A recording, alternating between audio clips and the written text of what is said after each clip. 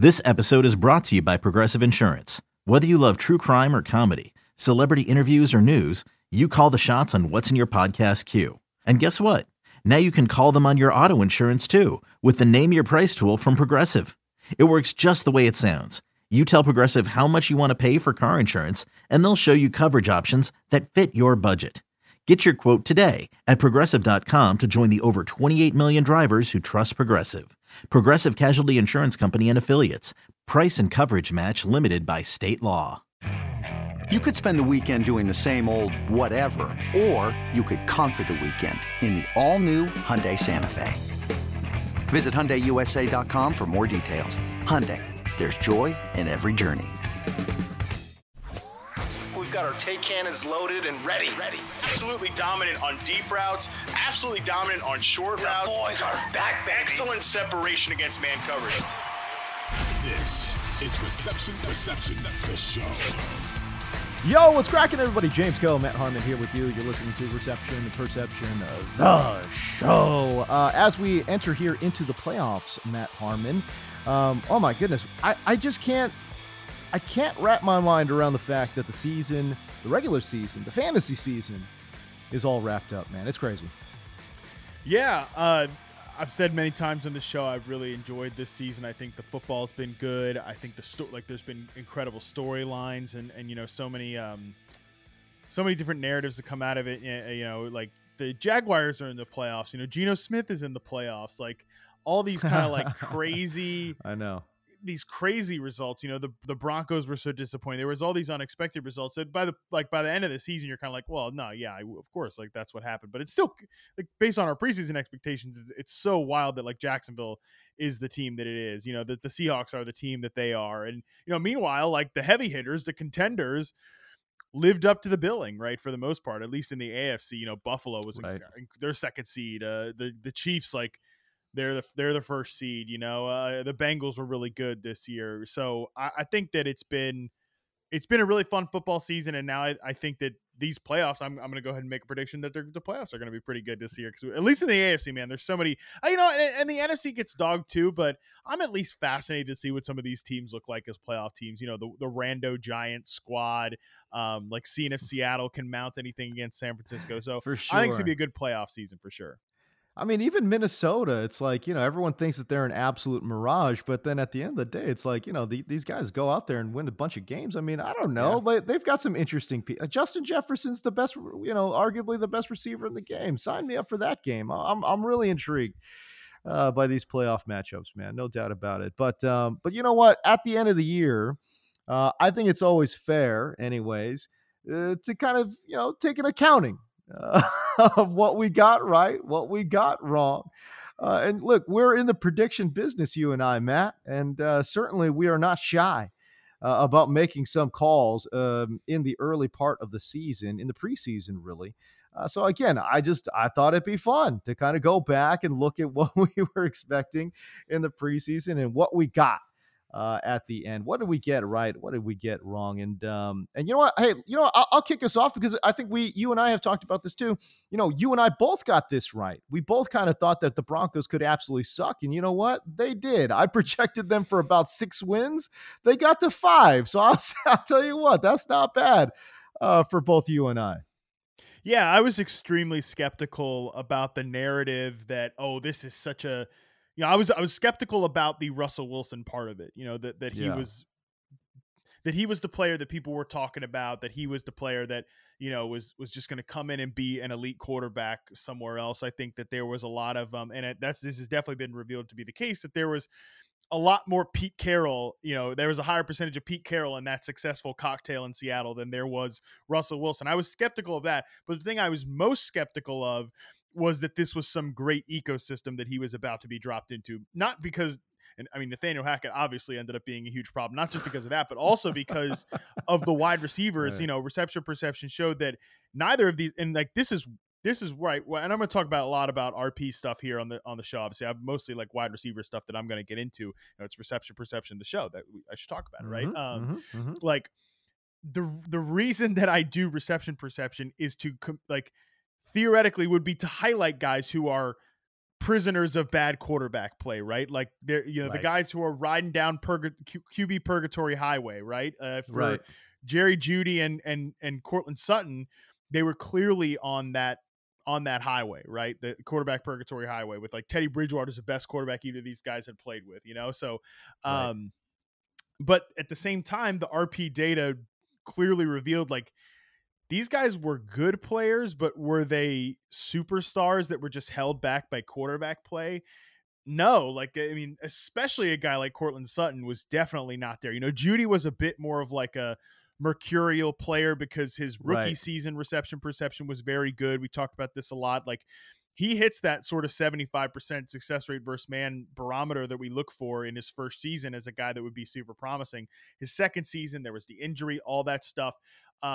Now Jeudy actually ended up having a pretty good season by the end of the year. He was wide receiver 20 in fantasy, which I think is surprising to people because he had such a strange, like up and down. But I kind of think that's the player Jerry Jeudy is. Meanwhile, Courtland Sutton, he was wide receiver. Oh man. I mean, just fell off the face of the earth. Yeah, man, fell off the face of the earth. Did Courtland Sutton? He was well behind. Where even did he finish in the end of season ranks? Did Courtland Sutton? I'm trying. Why does it 42 and half PPR? I mean, my God. Yeah, and if you're just going to week 17, I kind of don't like looking at week 18 stats anyways. Fair. But yeah, in full point PPR, Courtland Sutton finished as the wide receiver 45. That is rough. It's especially rough considering you think about how he started the season. He was gangbusters early on, double digit, production each and every week, I think, for the first 3 weeks. And then I don't know what the hell happened. There was a little bit of injury, a little bit of competition for targets. Certainly the nadir of Russell Wilson's season as the weeks were wearing on too. So that was real bad. But man, he was absolutely nowhere to be found later on in the season. And he opened up the season with 5 consecutive double-digit PPR days, and then just went into the tank, man. Bunch of zeros on the board, and it was awfully tough. A lot of single-digit performances as well. But yeah, once Jeudy, I thought, kind of established himself as like Russell's go-to, Sutton absolutely took a huge backseat. And, the narrative out of Broncos camp from like any insider was, oh yeah, Russ and Sutton, like that's the connection. Yep. And again, it started that way, but I always make this point. That's great when like one wide receiver is producing, but the offense stinks while this wide receiver is producing this way. And this offense was, it was terrible to start the year, despite Sutton having, like 7 for 72, 122 yards, 97 yards, 52 and a touch in week 4. The offense was not good, right? And I think that matters a lot when you look at these guys. And I will always come back to this, but these guys that don't separate and are like, oh, well, he doesn't separate, he's a 50-50 ball receiver. It's really tough to run an offense through a player like that because it's going to be so inefficient. And I think we saw that with the Denver Broncos this year. So I do feel tough to start off on like we were right about being negative about something, but I mean I could not I definitely think we were outliers in not just the fantasy industry but like the NFL industry in a whole, being like I don't know about this whole Broncos thing, and it ended up honestly being worse than I think either of us could have imagined.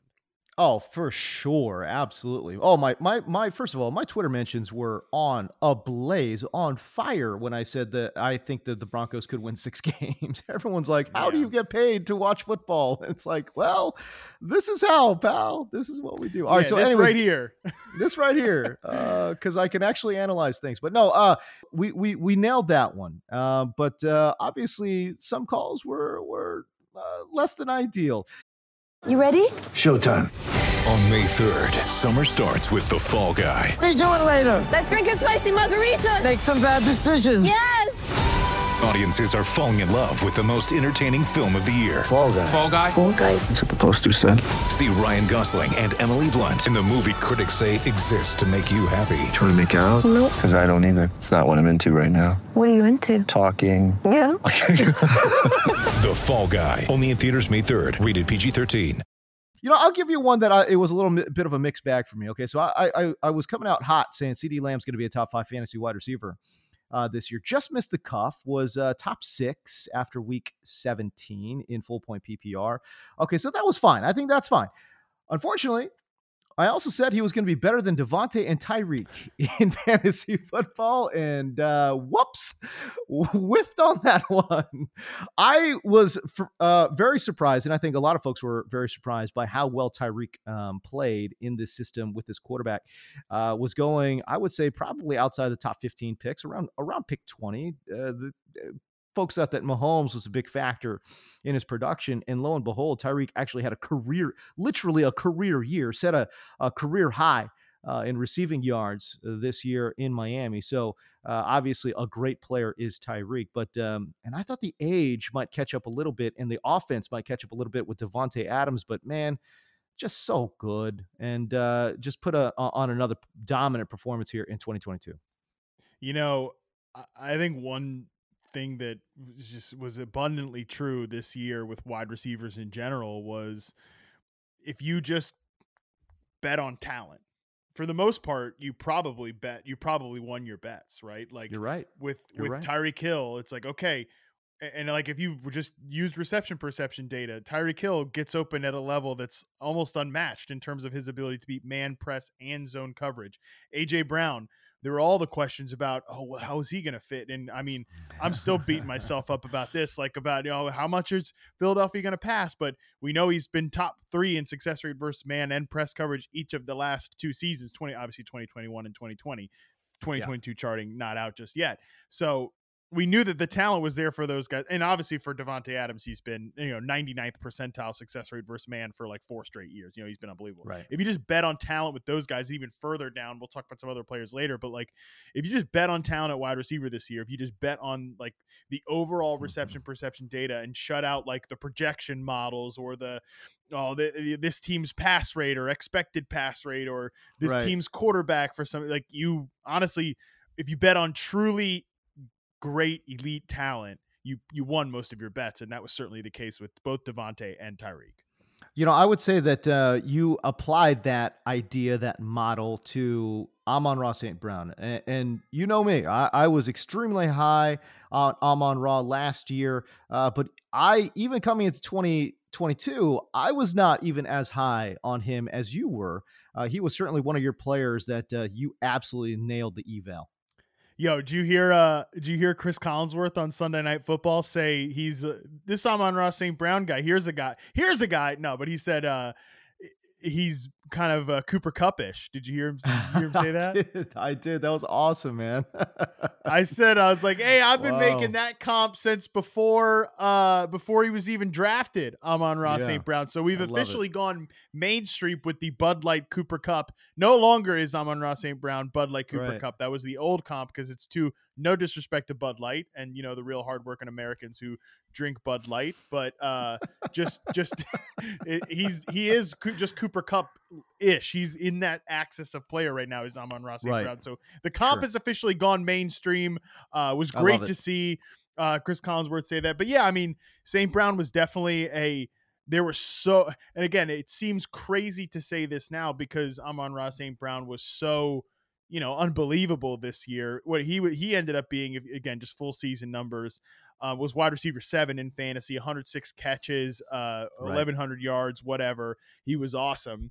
But like, go back to the offseason debates about like, he only produced when everybody else was hurt and blah, blah, blah. There was so much of that noise, but yeah, when you just looked at his reception perception data and the ability to beat zone coverage and the routes that he was most successful on, that stuff the talent was all absolutely there. And targets are still earned. I mean, I know that it's not always applicable, but for the most part, like, the guys are getting targets because they're good at football. Amon-Ra St. Brown, good at football. That was definitely a big W this year.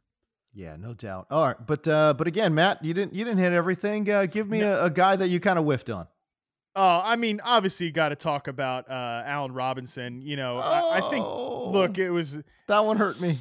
That one hurt, man. And, I could definitely sit here and say that the ecosystem was not what I expected, the absolute erosion of the offensive line, Stafford eventually getting crushed every single week. But it was pretty clear from the jump that was just a bad signing by the team. It was even if Robinson, and I still think Robinson like isn't toast. I don't think he's done. I think he can still play. I don't think he's washed, but he was not the player that team needed him to be. Although weirdly, like, never even got really in the role that they talked about him being in or anything like that. So, but either way, no matter what, just a big miss for sure. Like there were more problems than just Robinson's play, but either way, pretty big whiff from this year for sure. 10 games played for Allen Robinson, 52 targets in those 10 games. I don't know how that's possible, but 33 receptions, 339 yards, 3 touchdowns though for Allen Robinson. By the way, I always look at some of these like touchdown totals now, and I see 3 touchdowns on 52 targets. I'm like, okay, that's pretty good. And then I always think about old Deontay Johnson, just wrapped up 2022, no touchdowns. 0 touchdowns. He had 150 targets. How do you do that? It's almost impossible. Did you see yesterday, even in that game against the Browns, like he would get wide ass open on like a slant route in the end zone, completely make the corner whiff and like press man coverage, get wide ass open. And then Kenny Pickett throw the ball and it got batted down at the line. I think it happened at least twice. And like Deontay clearly was so frustrated, just being like, I'm just trying to get one, just give me one, just one. And they were obviously like designing it up for him and just couldn't even get the one. He can't even do like one. They didn't make the playoffs either. Cause like he could have at least like maybe scored a playoff touchdown, even if it wouldn't go down in the regular season, but nope. He ends 2022 with no touchdowns. I don't care. I don't care what anyone says, man. I'm going right back to the well in 2023 with Deontay Johnson. I mean, because you're going to get him at such a steep discount, boy. Like I think Pickens is actually going to get drafted higher than Deontay Johnson. And for me, man, I'll sign up for that. I'll sign up for the Deontay Johnson discount. There's going to be some serious, like, positive regression, AKA he's due. I mean, this man is as so long due. as they change offensive coordinators, I'm 100% with you. They've got to do that. We're taping here Monday at 4:30 p.m. Pacific. There's been no news out of Pittsburgh in terms of coaching staff changes, but I think that they've got to. I've talked about it for forever on the show that it's the worst designed offense in the NFL, and I think they've got to make some changes there. And as long as they do, I think I'd be interested in all of these Steelers guys. Definitely Johnson.